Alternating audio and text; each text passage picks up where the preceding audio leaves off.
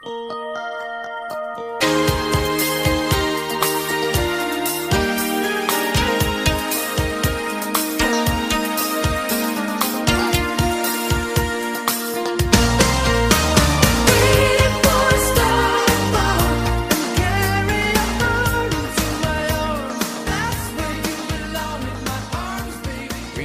fans, welcome to the latest edition of Let Me Tell You Something's Meltzer 5-Star Project, the ongoing series in which myself, your Let Me Tell You Something co-host Lorcan Mullen, and your other Let Me Tell You Something co-host Simon Cross go through every match that Dave Meltzer of the Wrestling Observer has rated 5 stars or higher. We're at a mere 5-star match this time, and for the standard that these two have set in the eyes of Meltzer, they're really letting the team down. It's basically a house show match we're getting here, Simon. A house show match that was taking place not very far from you, but you weren't in the arena when it happened. No. Simon, do you want to explain why that is, where we are, where you were, and what we're talking about? We are talking about, first and foremost, a match at Rev Pro's 11th anniversary show at the Copper Box Arena between Will Ospreay and Shingo Takagi. I think I was in a pub watching the Brighton West Ham game and then going out drinking. I did contemplate going, but it was £60. A lot of the group hadn't made it into London yet for various reasons. It just didn't work for us. The timing was off. And just to make clear for some listeners who might be wondering, why were you in London in the first place? Because you never know when people are listening back to this. What was about to happen the night after this? That would be All In at Wembley Stadium. Mm-hmm. Which both yourself and I attended, albeit in different sections of the arena. Yeah, I think there was about £100 difference in our ticket prices, but barely any difference in our visual regions, really. Yeah. Well, you win some, you lose some. It's funny, we might be at the start of an annual tradition of All In taking place on August Bank Holiday Sunday. And Rev Pro doing that WrestleMania weekend thing of sticking a show on the day before All In takes place, and maybe putting on matches of an even higher caliber than the ones that All In showed. I mean, they're 1-0, basically, at the moment. Yeah. Although Meltzer did give a couple of matches 4 3/4 stars, including Ospreay's match against Chris Jericho. The less said about that rating, the better, as far as I'm concerned. And it's not even like I hated that match, but it was just, who gets 4 3/4 stars out of that? Meltzer, apparently, the man that we've decided to follow his every word of recommendation on. But, well, yes. To be fair to him, you can't go wrong with Takagi Ospreay. Although I would argue that what was a throwaway joke at the start is, in a way, the truth. This does feel like, for Ospreay Takagi, house show Ospreay Takagi. It almost feels like it's just their name value and the fact that they just sort of know the moves to do with each other that will provide the requisite amount of enjoyment for the fans. Yeah.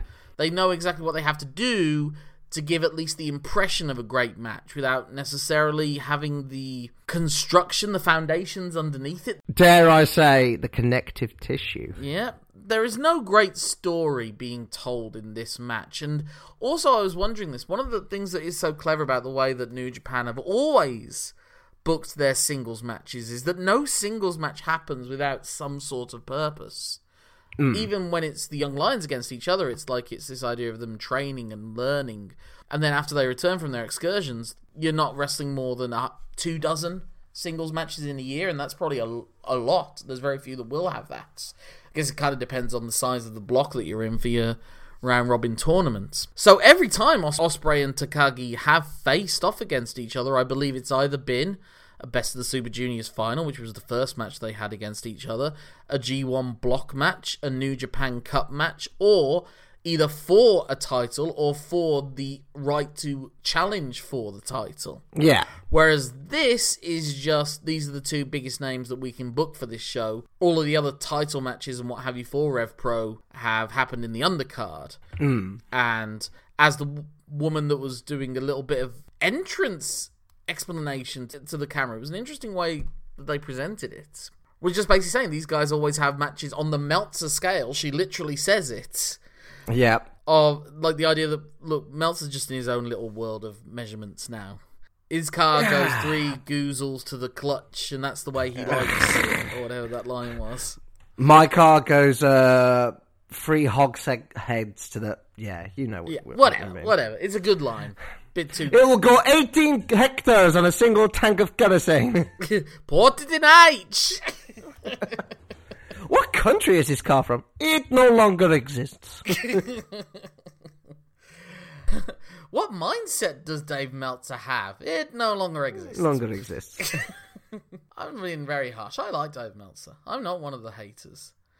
No, I'm not, but I don't see 5 stars in this match. We've said consistently the scale's broken. This is, you're right, this is like the McDonald's version of this match. It's like quick, easy, it hits all the calorie like spots, but it's not the hearty like meals. It's not your Michelin stars that have been put out in New Japan. I think this is like Ospreay nodding almost to his like indie past, because they do that like big indie standoff at the start as well, with some incredibly athletic stuff. Don't get me wrong. Yeah, that's always been there with Ospreay, Takagi, that they do that, but they do it faster than anyone else can possibly do it, is basically their selling point. Yeah, from an athletic standpoint, I really did enjoy this match. Also, I will say, for one of the, maybe the only time in the history of this podcast, the quality of audio that you're getting from this is better than that you got on the show. Oh, yeah. I had to explain production budgets very, very quickly to my partner, who was in attendance at my house when I watched this match. And she's like, what's wrong with it? I'm like, RevPro don't have a lot of money. I mean, in previous RevPro matches to get 5 stars, I think all of them involving Ospreay, I've pointed out in the past my dislike of the commentary. That wasn't an issue. Not because there was no commentary or because there was good commentary. The commentary was so low in the mix, I basically could ignore it. Yeah, it wasn't that. We talked about it with the Oku match. Sticks out as a sore thumb for just the commentary team just did not gel for me on that particular match. But they were inoffensive this time. But I don't know, like, if that was that's not like because they've changed. You're right. You just didn't notice them. I think commentary for many indie shows can be very try-hard. It's usually the biggest wrestling nerds in the promotion that can't wrestle. Oftentimes as much trying to show off their knowledge. And sometimes falling short in it. Like Ospreay hitting what one of the commentators calls the phenomenal forearm, and then going into a whole thing about AJ Styles used to be in Rev Pro, and this is all about the history of Rev Pro. No, that's been a regular move in Ospreay's arsenal for years. He used to call it Pip Pip Cheerio. Yes. I can't remember what he calls it ever since he turned heel. Well, he calls the Cheeky Nando's kick the Cheeky Nando's kick, and he stopped calling it that since he turned heel as well. He's like, give this man a sponsorship. I'm like, well, he's not used that name for it for a while. Yeah, I mean, this match, let's be honest, this is the Ospreay show. This is essentially them showing how this man has risen to the point that we're a day away from him being the top native talent at the biggest wrestling show, arguably, of all time, at Wembley Stadium, that's going to be just down the road from where they are. You know, he's used to wrestling in these 4,000-seat arenas. This was like the peak for him only a few years ago. And now he's going to be in front of 20 times that number of people. To quote Ospreay, it's Wembley, bruv. And he's not even signed for that promotion, but they know they have to present him as a star. Obviously, because, as I've said, they want him. They desperately want him. Yes. And another thing that Ospreay has announced is that we're also coming towards the end of him taking bookings in promotions like Rev Pro and whatever. He's said from 2024 onwards, he's not going to take any more independent bookings. He's going to reserve himself for whichever promotion it is that he's working for after that, be it New Japan or AEW, maybe even WWE, we don't know, because all 3 parties will definitely be interested in him. Bids will be tabled by all 3 parties. Yeah, it's just which one fits in with what Ospreay wants to do. Yeah. As I said, so we're getting a greatest hits package in many ways of Ospreay, and Takagi's the perfect person for him to work against. Because he can go at Ospreay's pace, but he can also be that bullying heavyweight that does the power moves that Ospreay has to fight against. But he's so talented, so agile, so physically gifted that he can be in place and go up and go as fast as is needed for Ospreay to do everything and not have to slow down like he did for the next night, which was, it felt like a lot of it was almost like Hogan working against Andre. Obviously, that's not as bad as saying, I'm not saying that's what Jericho is, but Jericho obviously can't do what Takagi can do, and so a lot of it did feel like Jericho basically being in the middle of the ring and Ospreay doing cartwheels and jumping all around him. Yeah. So, I mean, I'll say I agree with Meltzer, this is a better match than Ospreay Jericho was the next night, but not by a quarter star, and not because this match was 5 stars. Yeah, no, I think you're broadly in line, and it was completely different styles. Like Jericho, Ospreay had like much more of a storyline tilt to it than this did. The greatest hits element of it meant that there were really fun spots, but there was also like a rush job to it in a way. I mean, it only goes 20 minutes again, because I think Ospreay was having to reserve a certain amount for the next night. You don't want to do the craziest, riskiest thing possible when you're going to wrestle at Wembley Stadium the next night. Yeah. But Ospreay taking it easy is like the most, it's like 10 times more than Jake the Snake Roberts ever did in a single match, as far as physical exertion goes. And that is not criticism of Jake the Snake. It's just a point of how different they were. And obviously they had a post-match angle to do as well, with Jericho attacking Ospreay. Like I said, I always love big moves that have a thought behind it. So examples being when Takagi looks like he's going to go for a short clothesline, and Ospreay instinctively ducks, but Takagi knows he's going to duck and turns it into a DDT. Yeah. I mean, that's a regular spot that Dax Harwood does, but Takagi just moves more fluidly and quicker than Dax Harwood does, and Ospreay is such a great guy to bump off of it anyway that it looked better than I've ever seen the Dax Harwood version of that. And it's a follow-up to his previous DDT to Ospreay on the floor of the arena as well. So it's like, I'm further exploiting a weak point I've created. But the other shorthand, get the crowd popping moments, to me, felt like they diminished it. And also went into like the worst kind of cliches of big spot, big move matches. Yeah. Such as dual reverse Ranas. I say it every time now, but I immediately thought of you. Especially when the second one was done straight away. I'm like, oh, Lorcan's not going to like this. And they do a sped up finishing sequence, essentially, where Takagi hits his 2 finishers, but then Will Ospreay literally does a pop-up. No sell. Yep, and Hidden Blade straight away. Double down straight away into another Hidden Blade and the Stormbreaker for the 3, but it wasn't even the first time he'd hit the Stormbreaker. Yep. The Stormbreaker is really starting to get kicked out of too much now. It's getting like Undertaker hitting his first tombstone at WrestleMania level. Yeah. That's why he's created Storm Driver, right? So he's got somewhere to go afterwards. Is that the Tiger Driver that he did to Omega? Yeah. I think it's now christened Storm Driver. Well, I don't want him doing that move in every match, to be honest with you. So. No, let's keep that at Burning Hammer level. Yeah. But yeah, maybe the Stormbreaker needs to be rehabilitated a bit, but that's what moving to a different promotion can do for you, I suppose. You say that, AEW do a lot of like kickouts where I'm like, didn't need to do that on free television. Well, yeah, I mean, it wasn't free television, but the FTR Young Bucks matches, maybe Young Bucks match at Wembley maybe had 1 or 2 too many kickouts for my liking, but that's just my liking, and that's all we're talking about here. Yes. Do you think if you'd have gone to see this show live, do you think it would have been the best show you saw that weekend? Again, it's hard to gauge because the live experiences are so different, but I think you will appreciate a great wrestling match more if you're in a more confined space where the sound is bouncing off the roof and you all got... I'm not saying that I wasn't happy with the view from where I was sitting for the Wembley show, and I was on the top tier. I mean, if you go to Wembley Stadium for a football match, there is literally not a bad seat in the house, as far as I can tell, from what I was seeing. Well, it was purpose-built for football. Yeah. And having watched football at Wembley from quite far away, yeah, it's deliberately designed so no one misses out. Yeah, but then when there are canopies and pig... screens and whatever those things... and you deliberately have a match where you fight in the stands as well. Yeah. That's not as designed for this kind of seating arrangement, but it was still a great experience. But, I mean, I'll say it now, of all the things I saw at All In, and I would still say it's the Briscoe brothers, Shingo Takagi, Naruki Doi match at Liverpool for ROH that is still my favourite match I've seen live. There was a match between Luke Jacobs and Ishii on that show as well that also got 4 3/4 stars from Dave Meltzer, so maybe that would have been my favourite match of the weekend if I'd have seen that live as well. I don't know. Despite our complaints about sound issue, being in those sort of venues, I think 4,000 people screaming sometimes can sound a lot better than 80,000, as weird as it sounds.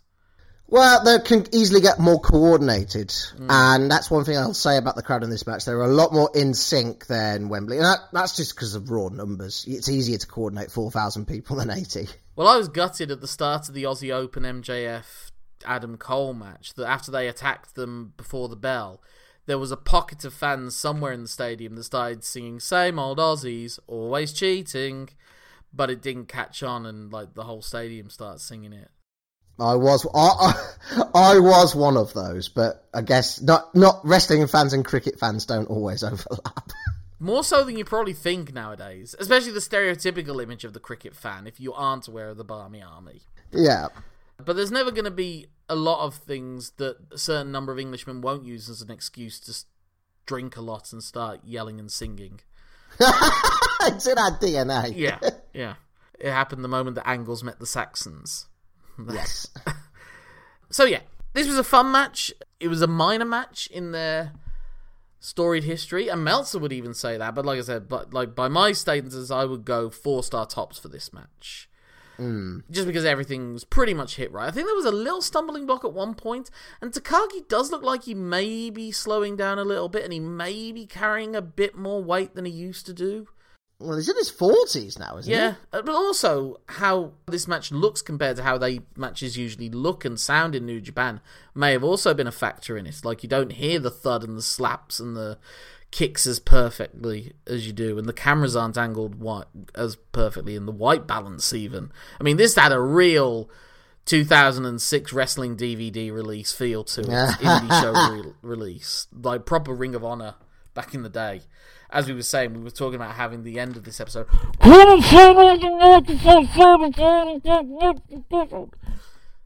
that, wondering what I said, sounded like the post-match promo that Ospreay was doing over the house mic, which was not plugged into the cameras.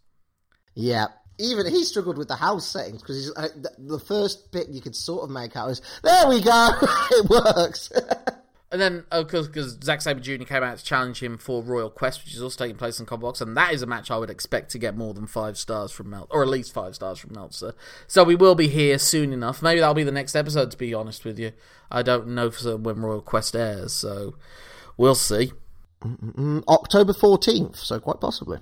Yep, so quite possibly. So let's wrap this up so that we can get listeners ready for us to talk about that match next, depending on our release schedule. But if that match isn't what we're talking about next on the Meltzer 5-Star Project, what is the next episode we've got lined up in our original recipe, LMTYS, and there's also was arranged in reaction to the events of All In and just what feels like wrestling in general when we talk about the discourse. And one that's within our realm of knowledge and understanding, I suppose.